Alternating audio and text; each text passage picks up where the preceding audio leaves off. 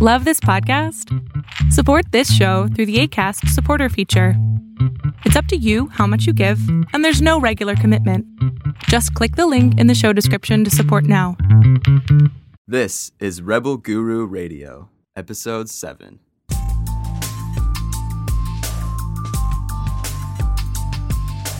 This is Rebel Guru Radio with best-selling spiritual author Eric Pepin.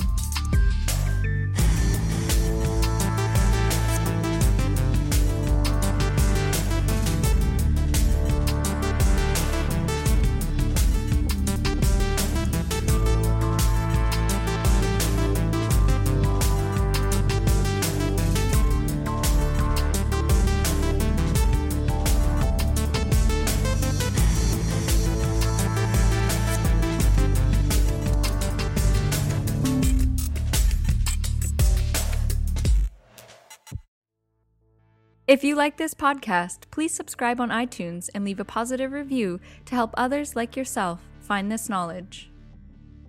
For all of the resources mentioned in this episode, check out our show notes at rebelgururadio.com/episode 7.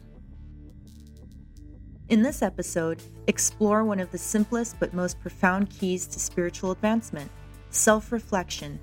Dispel the misconceptions and get to the root of the practice and learn the practical methods to apply this skill to advance yourself. Then discover the ultimate tool to activate your energy body. Move across time and space, astral project, and recognize anomalies in your environment when learning to work with the tones. Build momentum and take flight into dimensional exploration. Enjoy!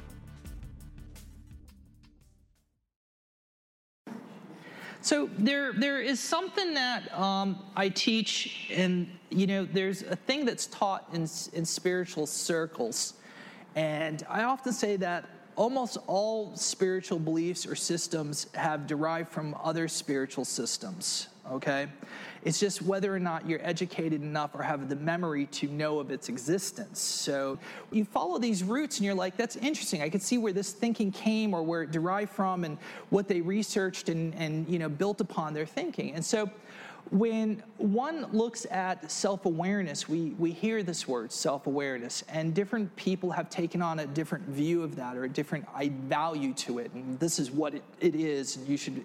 And there's also mindfulness, and mindful is to be conscious that you're in the room, conscious you're sitting in a chair, conscious of where you are. The point is that to be aware of everything all of the time is almost as useless as being aware of it. Okay, or not aware of it. So one of the things I like to do is to give certain things that I call self-realization, because I don't think self-realization is the moment you're like, I'm enlightened, I get it all, okay? It's having revelations of how you think, how you see yourself, why you think the way you do, why you react the way that you do. And one of the most important things I feel to spiritually evolving is the study of yourself, your psyche, your mind, self-reflecting. So one of the things is I call it the eyes. And the eyes is not eyeballs, but it's like to say I or me. One of the things I would say to people is if you do this little self-test and you go, I, and then you switch to me. This is what we get into as a subtle difference. And the subtle difference is that I tends to be more of a consciousness or almost into a spiritual level where me becomes this identified structure. You'll feel like a mass to yourself and you become aware of it. Like you literally can feel it in yourself. And when you go to an I, it's almost like you can't quite put your finger on what you're trying to identify. So that's the beginning of building your soul, in a sense, is starting to identify different elements of what's organic, machine, open, close, stand up, sit down, left, right, move. This is a machine designed to carry us through a three-dimensional world, per se, okay? So when you think about eyes, we say eyes with an S. And what I would say to people, and I said to somebody early today about this, is the easiest ones to distinguish are hunger. Hunger and comfort. And the best way to very quickly go, okay, I get what he's talking about. Imagine you're really, really hungry. You haven't eaten all day. You're like at the shaky point, okay? And you go in and there's a lot of people waiting in line. There's booths filled and they're big cushy booths and they're private. You can kind of, you know us as white cells, we don't like anybody else. We want to be like in our own little hole, okay? That's the truth about us. So you want that comfort. You want that cushy seat. You want to get cozy in there, and you're like, oh, that looks so good. And then you look over, and there's the bar with wood stools, no cushioning on it. You're up against these other people you don't really want to be sitting with. You can't sit with your friend because there's, they're odd even, okay? But you're starving. So the starving eye goes, I want to eat now. And the other eye goes, but we can just wait just a little longer. Just look, it's so comfortable over there. So now you have this duality. You've got two separate kind of identities of intelligence that have a job. One is comfort, one is for food. And they're debating now in you which one you should go to. Who's going to win? Is it going to be food because you're starving and you're going to sit in that crappy chair over there, okay, and be miserable, but you'll be satisfied with food? Or can you suppress that hunger part of your identity and consciousness, okay, who's thinking like we've got to get over there to the food, who's saying, but if you wait, we can have that nice, cozy, comforting thing. Can't you suppress your hunger? Can't you quell it down? So these are identities. They're intelligences with a lot of information in each one, like a personality. You could put blonde hair on one and you could put a trucker hat on the other one, okay? It's as if they're mini-yous, okay? So an I is a personality, and you can keep breaking them down even more within them, but let's keep it simple for now. So the question I would say to people is, how many I's can you identify within yourself? You are an organic machine that has basic principles. You're going to mate to reproduce. You're going to seek comfort, shelter. You're going to look for certain ideals and values, okay? But by which level are you now not automating? What gets down to the core of them not voicing an opinion or a want or a desire? At what point do you remove those things or become aware of them or isolate them to identify what is left? And what is that's left? What intelligence is it? What does it want? What does it desire? I'll give another example. An example that I use with people is I'll say, like, how in control are you? And this should be frightening. It should be frightening. And everybody takes it for granted. And it's a very simple thing I teach usually from day one.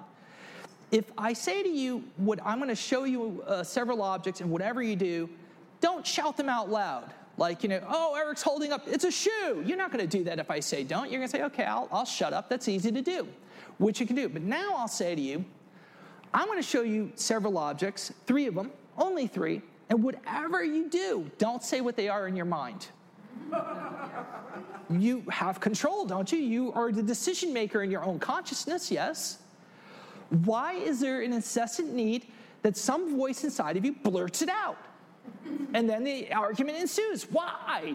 Because I can't. No, why? Okay? There is no argument even. It just does what it wants to do. But nobody really thinks about, why don't I have more control over that? Why can't I control it like I do, vocally? So that is a problem, because it means that you're not really thinking, in my opinion, for yourself. We're taught to automate since babies. We're taught words, which is the next thing amongst the animal kingdom, is that we use a very complex language system. There's some creatures that do, as far as we know, okay? But at the end of the day, this is what feeds the brain to chitter-chatter all the time. If you could imagine not using words, tell me any object in here that you don't really know what it is. Why would you, in God's name, need to?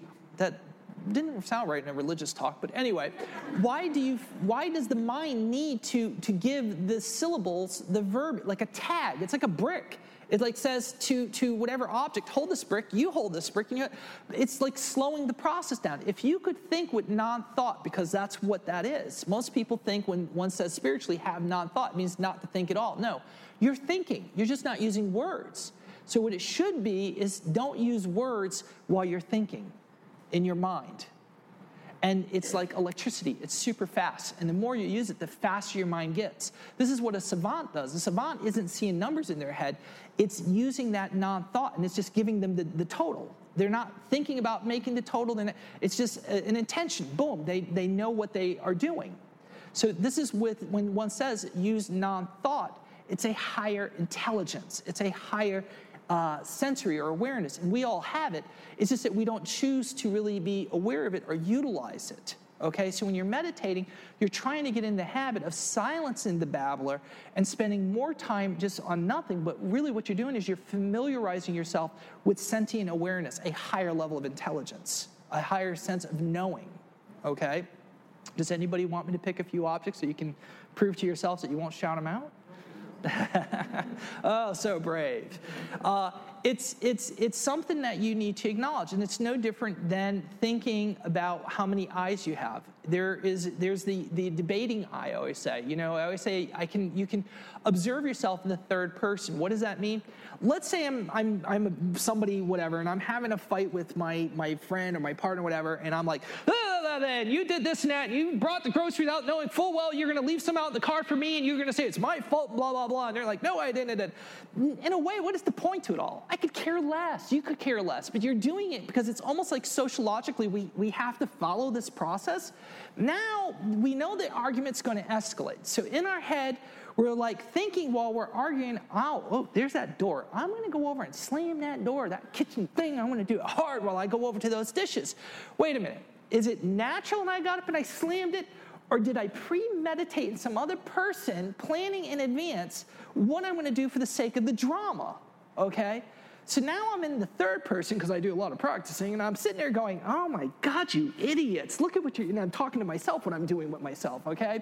So I'm observing me going through the role of this debate, like I have to go through this process, and then I'm thinking to myself and this other person, I'm so above all this. Why did I get sucked down to this stupid mortal stuff anyway? And blah, blah, blah, blah, blah, you know? I know exactly what's going on. It's because this person's engaging me, you know, and I feel like I have to respond. And then of course, there's this like, I'm going to slam these counters so they get this alert, like I'm really disturbed, okay? I'm making a point.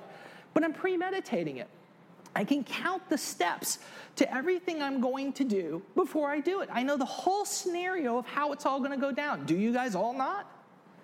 You have a person you argue with, you know the routine you're going to go through, you kind of almost know the outcome, and you're even deciding how bad it's going to be and whether or not you got to use the bathroom or not and should cut it down in half. But the question is, are you thinking about what you're thinking? That's the key. Are you thinking about what you're thinking? And then you feel pretty silly once you get there. Then you're like, wait a minute. Okay, this kind of takes the fun out of everything. Okay? So this is self-awareness. This is a beginning to self-awareness. And the more that you think about it, the more you begin to advance yourself in a way. It's when you start to separate yourself from how you would react to things. This is when you become more spiritual or the person you want to be until somebody really pisses you off. But in either case, this is when one says self-awareness, people don't always know what that means. And it's important, as I said earlier, that this is why you got to break everything down into brass tacks. If you don't know what these things are, you're kind of like, okay, you know, I have a guardian angel. What the flip does that mean, you have a guardian angel? Okay, but there may be a semblance of truth in there. It's their higher self. I can agree with that. I totally get it from that perspective, okay? That's the rational part sitting to go and saying, you're above all this. Why do you have to slam it? Don't slam the, oh, damn it, you slammed it. What's going on, you know? That's my higher self anyway. Okay, so I have a problem with thinking about what I'm thinking, you know, and analyzing while I'm trying to do some of the techniques. Sure. A lot, so I was wondering what advice you have for combating the governor. Big glass of vodka. Just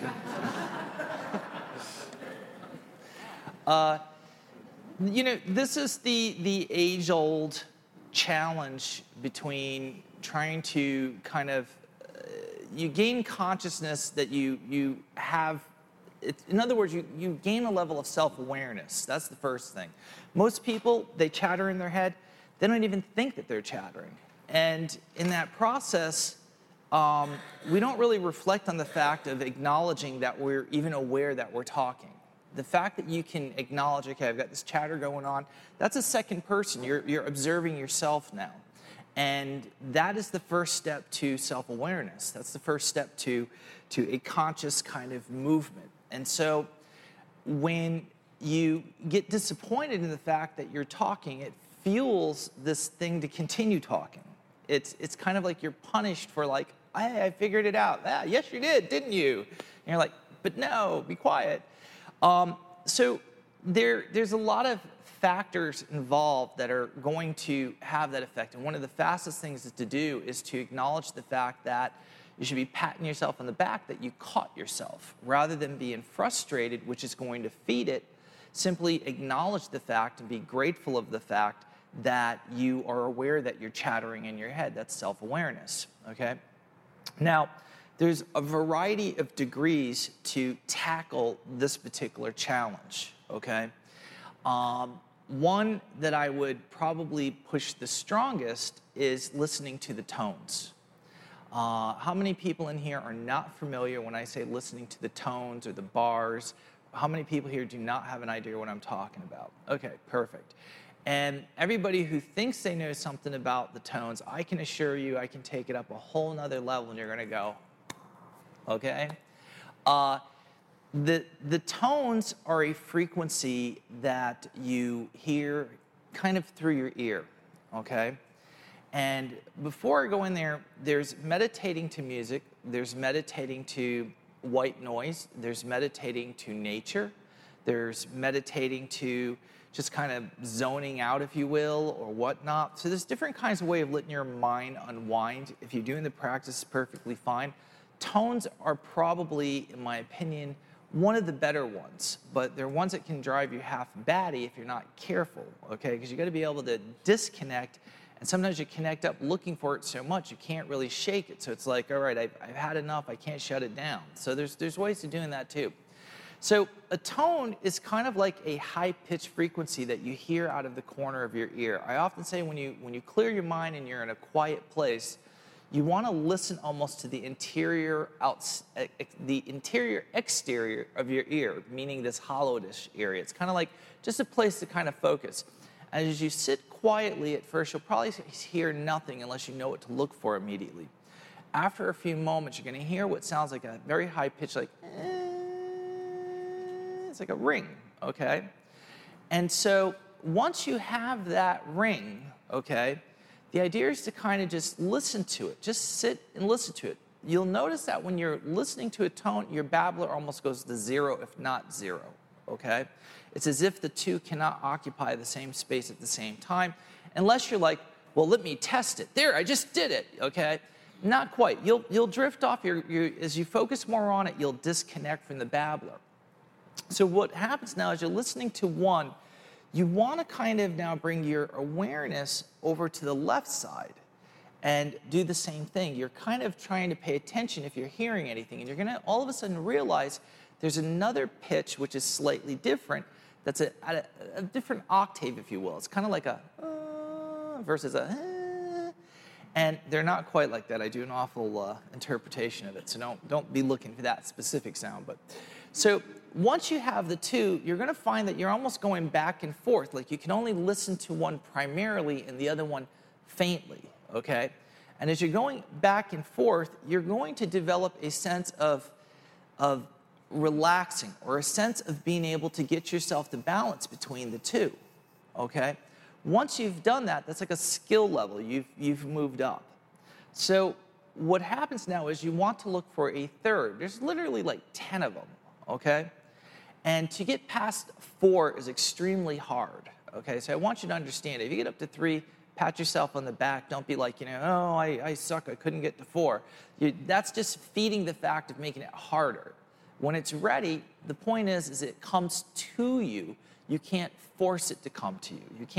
You can't reach for an object like you do in this dimension and bring it over to you, or grab this or that. It's something that you learn to do in a very unique and different way. It's a different way of control. It's a different way of movement in your mind. It's exactly what you will do when you leave this body. You're literally learning how to swim when at one time you didn't know how to swim. You would have been flailing around and sinking, and it would have been awful, till you relax and you learn to use the water movement as a pressure and getting yourself to orientate. This took a skill that most of us have forgotten. For those of us who can swim, we take it for granted. So when you're listening to the tones, you want to find this inner thing in your chest that's actually kind of maneuvering them. It's almost like you're moving your body in such a way that is unnatural. Just like if you're swimming, it's technically at first unnatural versus bipedal moving around and walking. It's like this whole vertical versus horizontal. It's moving and pushing this way rather than walking and having weight on your feet. So we don't think about that. But once you've got it, you can swim great distances. You can swim underwater. You can investigate what's down in there. You can put a mask on and snorkel or whatever. So this opens up a vast new arena. When you leave your body, the majority of reason why people have difficulty leaving their body or snapping back into it, you feel that jerk, okay? This is because that's the panic. That's like going into water and not knowing how to swim. You instantly want to touch something on the bottom. When there's nothing there, you begin flailing. You're trying to touch something to orientate the mass and weight of your body. And when you can't do that, the body just has a static, like it doesn't know what to do with itself. And this is what happens when you step out of your body, and it happens very quickly. Energy is 5 times, 10 times faster than what your body can react to. So it happens very quickly. So that's that shock of falling down. Like sometimes you're laying in bed and you feel that thumb, like you've fallen for a second. So the tones lead to many things, and trying to address what you were saying, okay?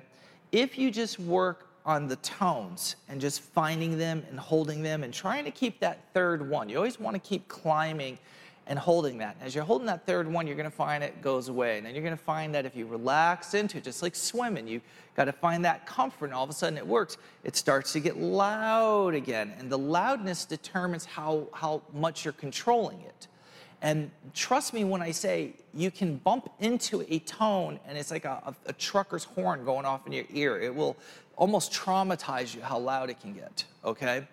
But you cannot let that deter you from wanting to continuously learn to manage those. So if you practice with the tones, you're going to find that slowly it's going to help you with the babbler in your mind. But there is no permanent fix. There is going to be no like, I finally got it. This is I've conquered it. Because if you have, well, you'd be sitting up here with me. So just kidding. Anyway, the point is that it's always a challenge. Even for me, at times, the babbler can come in, but I find then I've drank too much coffee. I've got all these biological things that are now wrestling more for the occupation of my consciousness, and then I have to more consciously push them back, okay? So, and I think that's very important. I think a lot of spiritual teachers don't want to admit to different challenges they have. They're I'm omnipotent, and I don't believe in that. I believe in keeping it real, because if you can't have a realistic goal, you will always think you're failing. If you can say, you know what, Eric said that even he has times where it can be a little bit challenging, but yet he's out there, he's really capable, then I think that helps you achieve these great things. And I think that's very important to have that clarity and that honesty. I just want to go back to the tones a minute. Are they any related to the music of the spheres, by any chance? Well, there's many different interpretations of what people would do. That's very common in a lot of spiritual circles. That's what makes it kind of sometimes. I always say when you talk to different people in spirituality, there's almost like different languages. There's Russian, there's Swedish, there's Chinese, and it's falling in line to pretty much the same thing, but you have to be careful and kind of break it down, because you also find that sometimes people have a very different idea than what you thought it would be from what somebody else described as the spheres, okay? So when you would say the spheres, how would you describe it? Basically, Steiner is always, Sure. I guess the music from the different planets is just the cosmos. Right. So, okay. just those in relation to one another. So I didn't know if that's what we were picking up in the tone. It's a yes and no. So the yes and no kind of works like this. You've taken one subject area and you just went, and the planets, okay? So now it just went to a big variety for me to kind of tackle, all right? So it's a yes and no. First of all, I don't necessarily believe that you are hearing the sounds of the planet, okay? Because now we're going to get all scientific and try to understand it that way versus whatnot. But at the same token, there are so many levels to entering into the tones, it's almost daunting, okay? I was talking to someone the other day, and they were discussing to me about hearing this beautiful music. And what happens is as you move sometimes into the tones, you can also kind of move what I call out of the exterior of the tones. And you will hear what is a wordless singing. And it's always, always profoundly beautiful, okay? And you will focus on it in such a way that you're trying to make out what the hell are they saying. And it's extremely, extremely hard to actually get it to verbalize. And I often say that it's because the universe speaks in such a language that anybody will understand it. It's beautiful. It's like you know it's something very special and unique, and you could be an alien, you could be from another country, it doesn't matter what language it is. It's almost as if there's this sensory interpretation that any spiritual white cell person will understand. They have this dialing into it. And so one of the things where they were like, talking about it getting louder or softer, and I was like, you think of it like the tones. You think of it where it's very soft, but you want to bring it close to you. You can't move in your normal physical way, so you have to find this way of movement like in water. It's completely foreign. So I often say, don't listen to it. Don't try to listen harder. Admire it. If you admire it like you're enjoying it in the distance, but you're not really thinking about it, it's kind of like a child or a pet that's trying to creep up on you, but they're skittish every time they see you look, so they kind of back off, but they're curious enough to keep coming closer. The second your mind observes, it jumps away. And this goes right back to listening to the tones. What's true for the tones is true for these. What is true for these is true to moving spiritually out of your mind. It's about thinking or learning to think in a way that's completely foreign to how we are communicating in this room right now. So when one says the spheres, it's hard to say because I'm not completely, I can't say that I've delved into that format of what is presented. So if I were to do that, I can go, oh, this is what they're doing. This is what I would call it, okay? So it's very hard. I don't want to misguide that information if I'm not 100% sure of what you guys would consider planet, spherical, or whatever communicating. I'm assuming that it's going to fall into this arena, okay? Because it's pretty profound. So you have these different variations of what sounds like music. These are states of consciousness that propel you or move you in. When I was talking the other day about changing the frequency within you, and that defines how close you move slowly life after life, or within this exterior of moving out of your body, you move into these higher planes, if you will, these emerging almost into something. This is very much the same thing. As it's emerging into you, we think of it coming closer to us, but the truth is we're moving towards it. It's just a kind of reverse kind of mirror thing. It's just how we perceive it from an organic way. We think we're moving towards it, or it's moving towards us, but we're actually moving towards it. Or like in a car, you sit in the car, and sometimes they're pulling out, and you kind of think, oh my God, my car's still moving, and you realize it's like an optical illusion. It's literally like that. You think you're moving, but you're moving towards it rather than vice versa. So you have tones that can get very loud. There's up to 10 different frequencies on average. It's very difficult to move past the third one, so don't get discouraged with yourself if you find it very challenging. If you can go there, it's great. Most people will do tone practicing in bed, laying down. Other people will do it while they're meditating. I would recommend meditating because you're going to find if you do it in bed, as soon as you start to get really good, you're going to pass out, okay? So if you're sitting again, that's why I often say when you meditate, you don't want to lay down because you'll fall asleep because you're telling your body it's sleep time. If you're standing, it's too alert. It's thinking about integrating with life. So by sitting, you're kind of saying you're somewhere in the middle. You're ready to kind of semi-check out, but you need to keep yourself checked in at the same time. So listening to the tones, I would say do it while you're meditating, practice with it, and at first you're going to find they're extremely elusive is the best way to explain it, to grab those bars and hold it and to be able to have 3 of them going at one time and keeping it. And observing where they're coming from, because they come from different points. And this is a form of, actually, again, movement, whether you realize it or not. And so you get better and better and better with it. And so you try to hold that 3rd one, and all of a sudden you're going to be able to make it peel apart so that you can hear the 4th one coming out of it. And you realize there's actually 2 distinguished sounds rather than it being one. So now you're getting more precise with controlling your consciousness to separate them. And literally that's what happens with every bar. They begin to separate because you use your mind to get them to come apart. And the second your mind wanders for a second, they snap back together, okay? Or they fade away. So by almost holding all of these, you're having a degree of this structure. If you practice with doing the bars, I would probably say for, people are probably surprised when I say just for a matter of 5 minutes, because they think, oh, that's such a small amount of time. You will be surprised. It feels like a lot longer. It's actually tiring to constantly work with something that you're not really used to on a day-to-day basis. And so you have to almost build up an endurance and work with it. And at some point, you may even become tired of playing with them. It's almost like it's not as amusing anymore. And that's because you haven't figured out how to swim under the water yet. You're swimming on the surface, and you've learned to enjoy those things, but it hasn't really dawned on you that you should be able to hold your breath and go under. And when you go to do that, there's this, of course, reaction of, oh, I can't breathe, or the water's going up my nose. There's that panic. That panic happens so quickly that it resurfaces you. So it's about finding this comfort zone. So what I was saying to the other person the other day was, once you've got the tones kind of in this way where you're about 3, maybe 4, okay, don't worry about 5, 6, 7, 8, and 10. It's just ego at that point, or you can go there, fine, do it. It's good either way.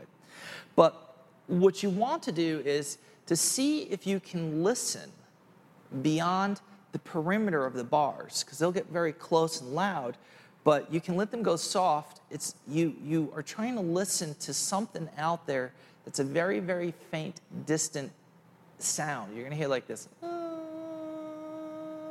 And at first you're going to think, oh, it's a bar, but it's not. You're going to realize it's an octave of what seems like several voices all together, very beautiful girl voices or male voices or some kind of voices. And the thing is that you want to now bring it in close. If you think about it, it disappears. If you focus on it, it disappears. It's elusive to anything organic. It's not of this realm, and it doesn't want to abide. So it's like 2 magnets pushing away from one another. And the only way to bring it in is to really have very good disciplined consciousness. And I often say, let it fall into you. Let it drift into you. Let it kind of move towards you.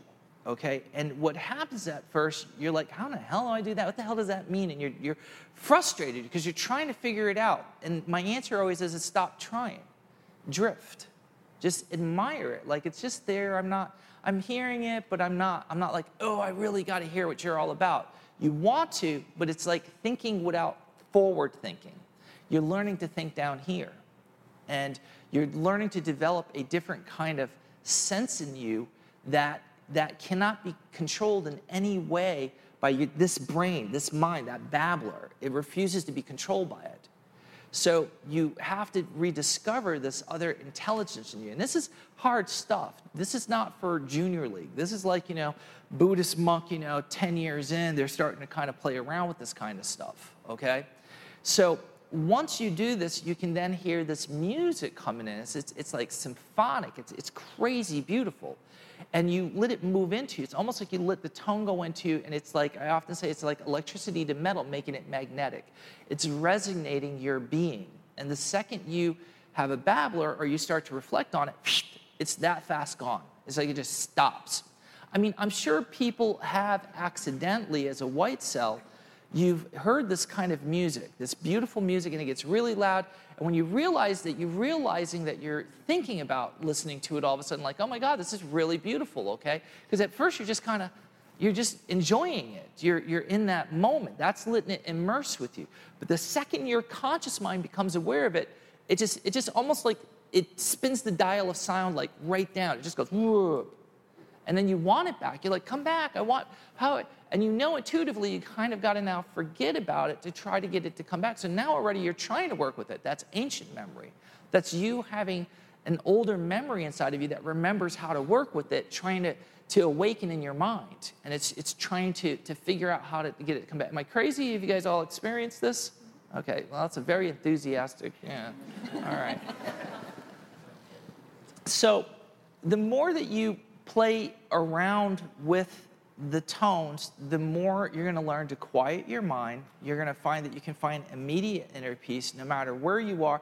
I often challenge myself, how fast can I find the tones in any environment? So the crazier and the more disturbing it is, there's like this thing, how fast, boom, there. You know, I'm like, hell yeah, got it, yeah.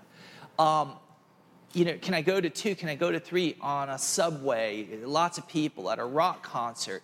Because if you really think about it, that's you going into your Zen. That's when you're like in this operational state of consciousness. You find these tones because it always like corrects your frequency. I always say it's like a chiropractor to the spine. It adjusts your frequency. If you can hear it, you're bringing your spectrum of vibration that moves through your body, okay? And you're bringing it together, which concentrates it. And then all of a sudden, you're able to become aware or sense other anomalies, people that maybe are frequencies are unusual or whatever. It's what makes you be able to separate them from everybody else, or to sense or feel something as phenomena goes. It's about moving your centers, and the fastest way to do that is to just feel the sound or listen to it pulling. Even if you can hit one bar and just sit there for a little bit and just move your mind without thinking, you're kind of hearing the bar, you're going to feel in you. Everybody thinks it's something you're going to hear. And it's very hard even for me talking because I want to relate to normal talking, you know? But the truth is it's always down in here. There's a feeling. And so you move and you'll feel it. It's like a string is pulling between you and this other person amongst everybody else. It's that person is like, it hits you. And that's how you know this is an anomaly, or this is an unusual person, or there's something to this. And that's where you're going to get brought into it more, or decide to pursue it. But it always starts off by centering yourself as quickly as you can. Grab that tone if you can do it. And the better your abilities is going to be when you can do it in any environment under any circumstances. And if you can get to 3, that's pro level now. That's not easy to do. So. Okay, so the tones are not only a movement then, but they're also kind of a lesson in conceptual thought instead of linear thought? Absolutely. Okay. It is literally the ultimate thing or skill to learn how does one understand what it is to leave your body? How does one learn to move around? When we think of astral projection, mind projection, thought projection, they're truly all the same thing. We add a body to it. We add a silver string to it for security because we're afraid to get lost. This is why I've never seen a silver string once, okay? But this was a genre concept that was introduced into the psychology from the silver method, technically speaking. So this was never before stated. When you go back to true movement of consciousness, you got to go back to Aboriginal. Okay, you got to go back thousands of years. They're the ones who had it down. And then it just got candy-coated like New Age stuff as it progresses, and people who don't know so much kind of say it's this and that after they read a few things, but they really don't understand what they're reading. So, in essence, how do you move? If I want to move across the room, this is like swimming. You fall in water, you can't walk there. If you don't know how to swim, you've really got a problem. So you're kind of all over the place. And this is what this orientation is. And this is what keeps people grounded and not allow their mind. They don't have a way to relax and then move that they trust. So the tones are really teaching you to orientate in a snow globe world, is what it calls. It's like a ball within a ball. It's like this, you turn it this way, but the other one inside is kind of not cooperating the right way. And it's only through practice that you learn now to move something in an unnatural way, but it makes it move on the inside the way you want. And you don't think about it no more, it just becomes second nature. So when you want to scan somebody, when you want to use your mind to reach into something, when you want to move your mind into time and space, think about how unique the idea of time to space is. We understand the concept. We think of time as something progressing and change slowly, okay? But when you really think about it as energy, it's so effed up for us to even begin to fathom. It's like jumping in water. You're all over the place flailing. You don't know what to do with it. So the tones is literally one of the best bridges to move into training yourself to get into that point where you can move beyond yourself. So again, it's repetition, repetition, repetition. I'll give you another very powerful for instance. Everybody who thinks they know the tones so well, and I'm like, I could do a year-long training on tones. When you see something move out of the corner of your eye and you look, there's nothing there. We know it's an entity 9 times out of 10. You see it at a higher frequency out of the corner of your eye because of the curvature. It's like a prism or glasses that you see through to read with. It's bending the ocular of the light. So you're seeing what is the density, which is finite to us in direct vision, where you can see it out of the corner of your eye. You look, it disappears because your arc of your eye changed. Now, there is a way, if you can adapt through holding tones. You're used to doing them in your mind and holding them, but if you can take that feeling and become aware of it in your chest, okay, because it's really all happening down here. This is the only thing that can control all of this outside, okay? You're just doing it from here, whether you realize it or not. If you sense the entity, if you sense something, this part can't contain it, can't grab it, can't hold it, can't touch it. It's like evaporative, okay? But if you look at it and you can, in your mind, think of it as if it was a bar, a tone. You can use your energy to contain, to hold it. It's like grabbing it with your hands. So you literally can use your chest and move it so it's moved. And you will see the static field staying there. It may be very transparent, but it's there. And you now are developing a means to convey or communicate or to defend yourself or to hold or to study more. But whatever you want to call it, it starts from the bars, because what you can do in the bars translates to that dimensional place where the organic translates to this place. So by utilizing your training and thinking outside the box, you now have an incredible tool to explore with in that sense, or become useful. It's even like when you scan something. For those of you who don't know what scan is, like scanning a person, doing a reading from a distance, moving to pull data per se, finding a building or an object, or if you go ghost hunting, you want to kind of feel where the funky energy is. So what are you doing? Nobody ever really thinks about that. But if you really think about it, in your chest, you're kind of feeling for where you think there's going to be something going on, or something of curiosity that's drawing you. If you move into tones, and you start to play with tones, and you can integrate that feeling kind of thing, you literally can feel almost as if that you have a way to grab onto that elusive thing that you're feeling in that area, and you're going there physically again to look wrong. It's the wrong way to do it. You're going to have to physically walk there, but what you need to do is hold yourself into narrowing down the precise spot that you think there's an anomaly, rather than you walk into a broader area and you're like, well, I feel something in this area. Where specifically is there a source? So you can do that through your chest center if you can make that in your mind the idea of it as being a tone or a bar. And keep in mind, this is kind of advanced stuff. It's very kind of difficult versus, the warm, fuzzy kind of, thinking about energy concept. It's a much higher discipline in yourself. I mean, good Kung Fu starts from good practice. Repetition to practice, repetition to practice. That's what makes the masters from the amateurs. And that's whether you've got the endurance to put that practice in, and you're going to find that your skill level just immensely separates from everybody else very quickly. So Go ahead. Okay, touching a bit on the tones and on the heart as well.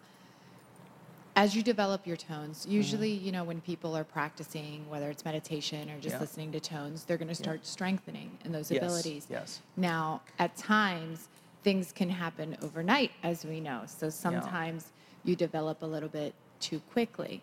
So for someone, when that's happening and you're developing, it's a very overwhelming feeling when you start learning or maybe honing in on your heart or your chest. Right. So for circumstances like that or situations like that, I mean, some things can be very overwhelming. What do you advise? Because it's almost like a seclusion. Like, No, I could hide out for days. 100%. Like, no correct. offense, people, but this people is, scare me. Yes, and it's very true. Okay. It's very true. This is where you have people who call in and they're like, I can't hear the tones. I don't really think they exist. And we get phone calls like this. Okay, so we're nice and we try to explain it to them and they listen and they go, all right, I'll try it. And then they call up like an hour or a day later. I can't make it stop. Because what's happened now is the tone at first is faint. You've got to kind of figure out a way to get it to come towards you. But once you do that, there's something in your head that now is clung to it, and you can't undo it. It's like you're so aware of it that you keep observing in this other place, like it's stuck, okay? And it can literally be maddening. So we'll often say to people, look, turn on a radio, watch TV. At first, you're going to hear it because you keep checking in. But as soon as the movie, get a good movie, okay, gets your attention, okay, it somehow lets go of it, okay? And then you can start watching a movie and you're like, okay, it's gone. But if you start to look again, you're going to at first not hear nothing. Then without thinking about it, you've trained yourself to be so acute, you start listening in that other way. You're moving with the water, swimming like this. And this is where it can become exhausting, okay? So you have to find ways to dial out, and usually that is to get yourself to watch a movie or listen to music or integrate with other people. As soon as your mind engages, you'll find that it drifts away. And if you can stay for a day or on and off communicate with someone, it'll fade away to where it's not so easy anymore to get in. Unfortunately, there's not 100% easy fix-all, other than maybe give them a good smack and snap out of it, It is something that's a bit of a challenge, and it can get very nauseous or scary for somebody when they think, I can't control it. It's out of control. Yeah. So again, you have to fixate on something. And usually, I've been doing this my whole life. What I've seen is eventually they'll either go to sleep or they'll check out, and then all of a sudden they'll wake up and it's gone, and then they kind of move on with their life because somebody called them and they had to focus on that, and then they forget and they're good, okay? So they will snap out of it eventually. I've noticed a difference in equilibrium, because it really is. It's like a screaming, and to the point where I can pick up and home in on those frequencies because they're so loud now. That something like conversation, somebody could be sitting in front of me, and I'm constantly like letting people know, I'm sorry, I have difficulty hearing with this ear. Could you repeat yourself? Right. So I'm no longer picking up, like the language, but I can hear sounds from so far. I'm like, wait a minute. It's like you need to I can't bring it in. Yeah. The second thing is there's an old saying, belly breathing. Okay. There is a truth below your belly button as we meditate. Okay, that by just focusing on that, it usually takes all of those senses. Okay, and brings it down. And it turns it down. If you find that it doesn't work immediately for it, I would say get into the habit of just meditating a few times to start training yourself to isolate your mind to go there. But it usually works pretty quick. If you just let your mind go, you just focus on that spot, you breathe in slowly. Sometimes I say breathe in from that spot. You use your imagination. You imagine you're breathing in and breathing out from there, okay? And what happens is it starts to draw in that sensory that I talked about, and it kind of pulls it in. If you move to your chest, what are you doing? You're going to that water movement. You're starting to feel from your chest, and that's what's going to increase the sensory. It's going to do all these things. Mind is a little bit different, but again, I would probably say practice, practice, practice down here so that when you really need to bring it in because it's becoming too intense, it seems like a very simple thing, but it's a very, very highly effective process once you learn to focus on it. It literally will tone it down. The other thing that you can look into is things like Orange juice. I often consider the fact that the biological body is often 80% at play with anything we do spiritually or psychically, because it is the medium by which we have to process thought. We have to, anything we experience, it still has to be sorted and context in our brain in order for us to reference, because we're rooted in this dimension. So I find that when I start to really bring up my kundalini or bring up my energy and stuff, I will deplete the sugars in my body very rapidly, okay? And I need to hit that source up to bring it up. It's not like I'm running or doing anything. It's literally energy burning it in the muscles, okay? So I would say that when people sometimes go heavy into in between, one of the things I'll say is drink some orange juice. For some reason, it's the sugar or the alkaline or acidity in there, whatever it is, it works very quickly, and it helps to tone down this like hypersensitivity that the nerves now are being like almost like toned up to deal with the psychic level of pulling the data. It's like coming too fast for it. Does it help you cooling the chest, like the heart? For everything. It's like a heating. It's almost like yes. Your heart heats. Like yes. Well, as I was showing you guys the other day, I was sweating. I was up here, I was just roasting, and I was like, it's so hot in here. And the other day I was complaining how cold it was, and you guys are like, no, it's cold. And I'm like, look, I am sweating, I'm drenched. He's like, you feel the heat coming off of me. This is a very physical reaction organically. It's not a cosmic heat, but it's a cosmic energy that the body recognizes as being real, and it's reacting to it. And this is what's creating this intensity. Or your heart can flutter. You can get, a lot of times when people release kundalini from their back, you get muscle spasms up your back. I mean, these are legitimate things where your organic body is reacting to something that's intensifying the nervous system. And so having this, I hate to say it, but sometimes I'll go right for ibuprofen. The ibuprofen tends to be a muscle relaxant to a small degree.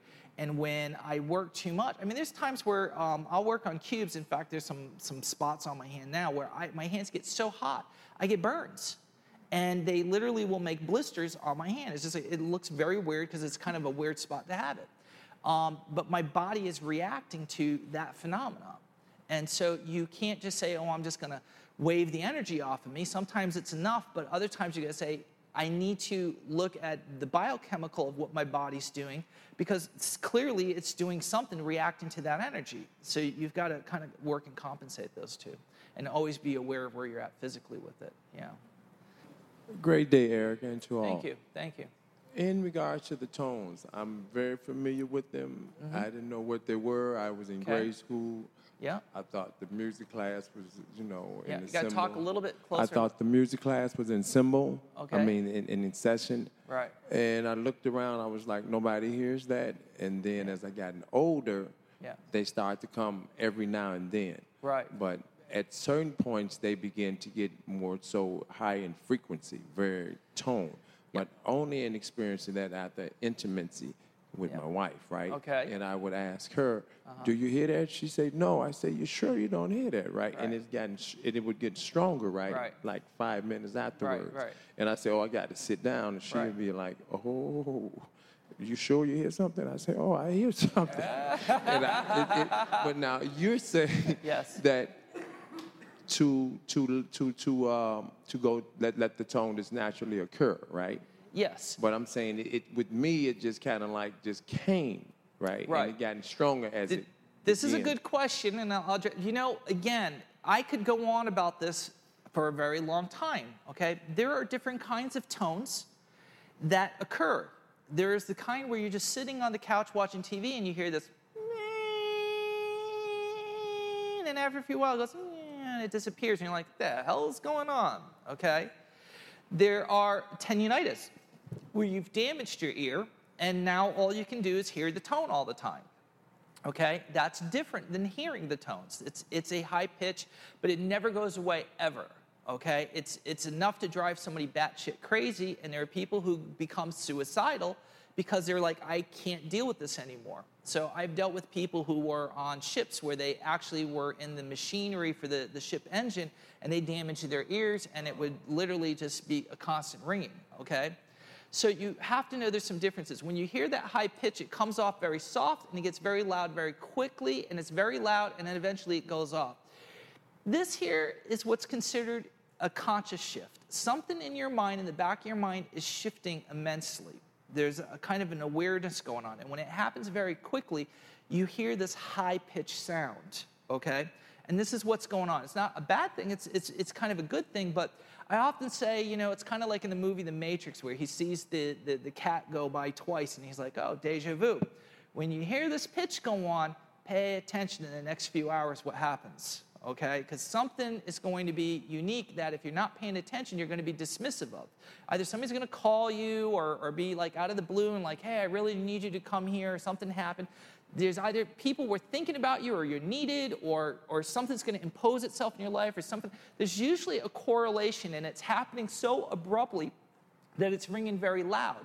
I often say we're all connected, allophony, but it's so normalized, like the shimmering on the water, that we don't really feel it. We just kind of mundanely move on. The only time we separate is becoming more spiritual. We lift off of that. We separate from the grid. Now, the reason why when you're making love, okay, or you're in that moment, you're actually shifting your consciousness, okay?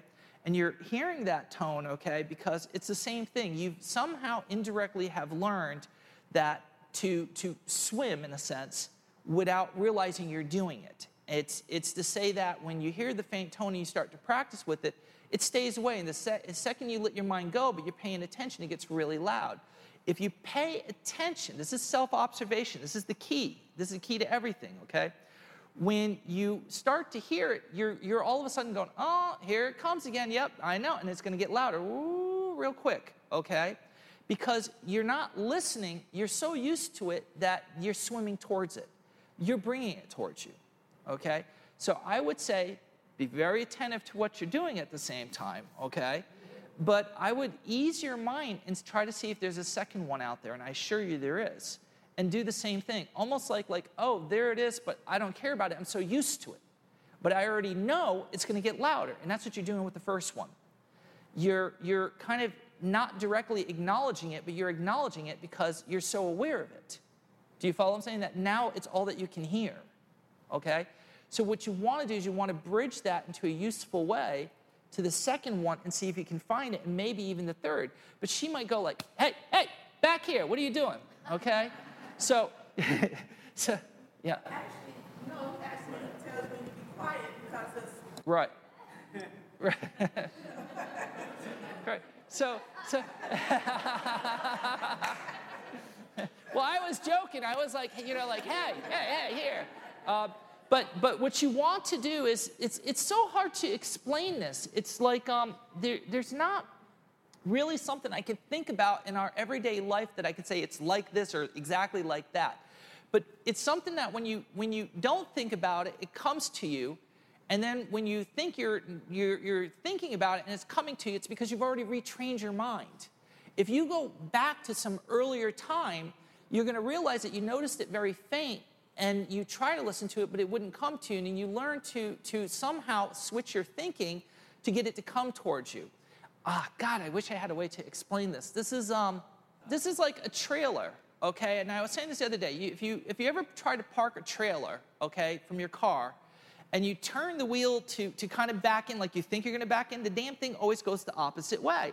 So in your brain is like one of these bicycles that are a trick one from a carnival. Like this here is not syncing up to what you're doing down here, okay? But they get on there and they can ride around like, oh, you're an idiot. You can't do this, okay? Because they've spent months practicing to get it right. They've trained their body to adapt. So this is what's happening, is that at first it's far away and you're trying to get it louder, and it's doing this, okay? So at some point you're like, whatever, but you're like, it's school. Usually most people learn to do it in school, and maybe, well, for me, grammar school, high school, something. You're at, your break or whatever they used to have, and you're daydreaming. Your mind is wandering, but you're here, but you're not here. You kind of know you're at class, but your mind's starting to see pictures. You're daydreaming, whatever, but you're hearing something, and you learn to listen but not listen, because you're largely in the room because you're hearing pencils fall or people scuffling around, but there's this other part that's kind of paying attention. It's like some other part of your mind is conscious, and you're conscious of it but not fully. So in essence, you learn to make the sound louder, And without realizing you are doing this, you're learning how to ride that bike now. You're teaching yourself through this repetition. You just don't remember doing it. You don't remember how you got it down pat, okay? But now it's there, and it's like I was saying before, sometimes it gets so loud and you want it to stop, but you don't know how to get it to stop anymore. It's just like your mind is so aware of it that you can't stop acknowledging it's there. And that's what keeps it there. So it's this kind of weird reverse kind of thinking. So in this place, this is what you're learning to do, because you can't walk in that place. You've got to, it's a whole different kind of reverse kind of thinking than intuitively you would think, but you can learn to do it.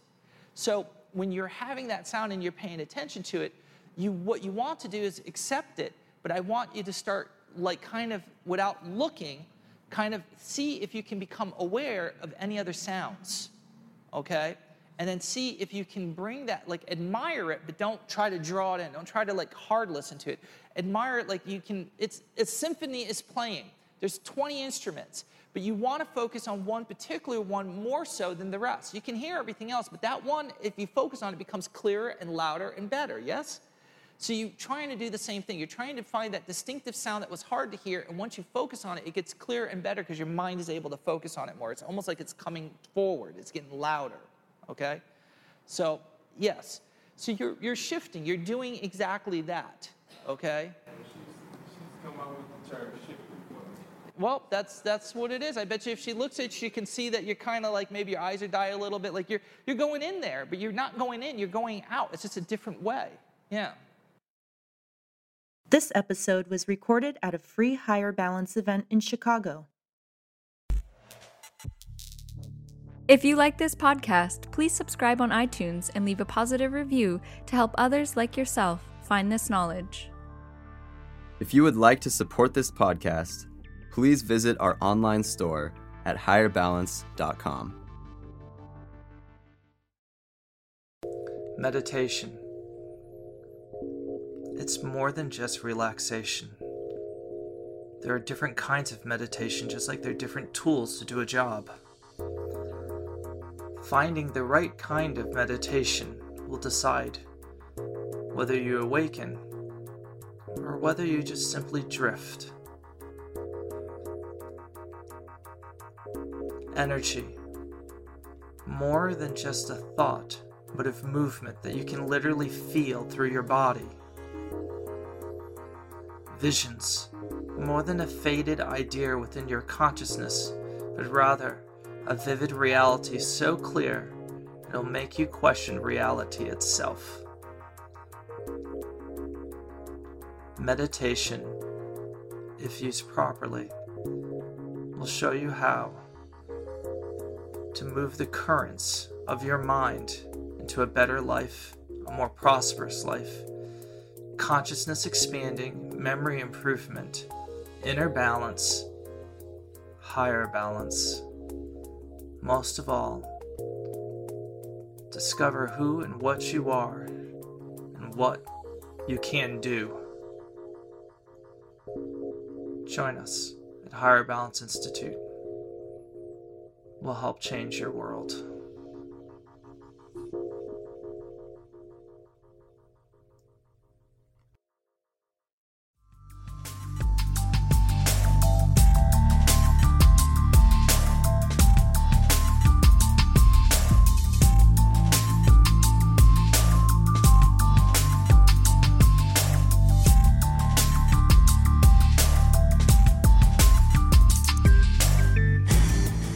Thank you for listening to Rebel Guru Radio.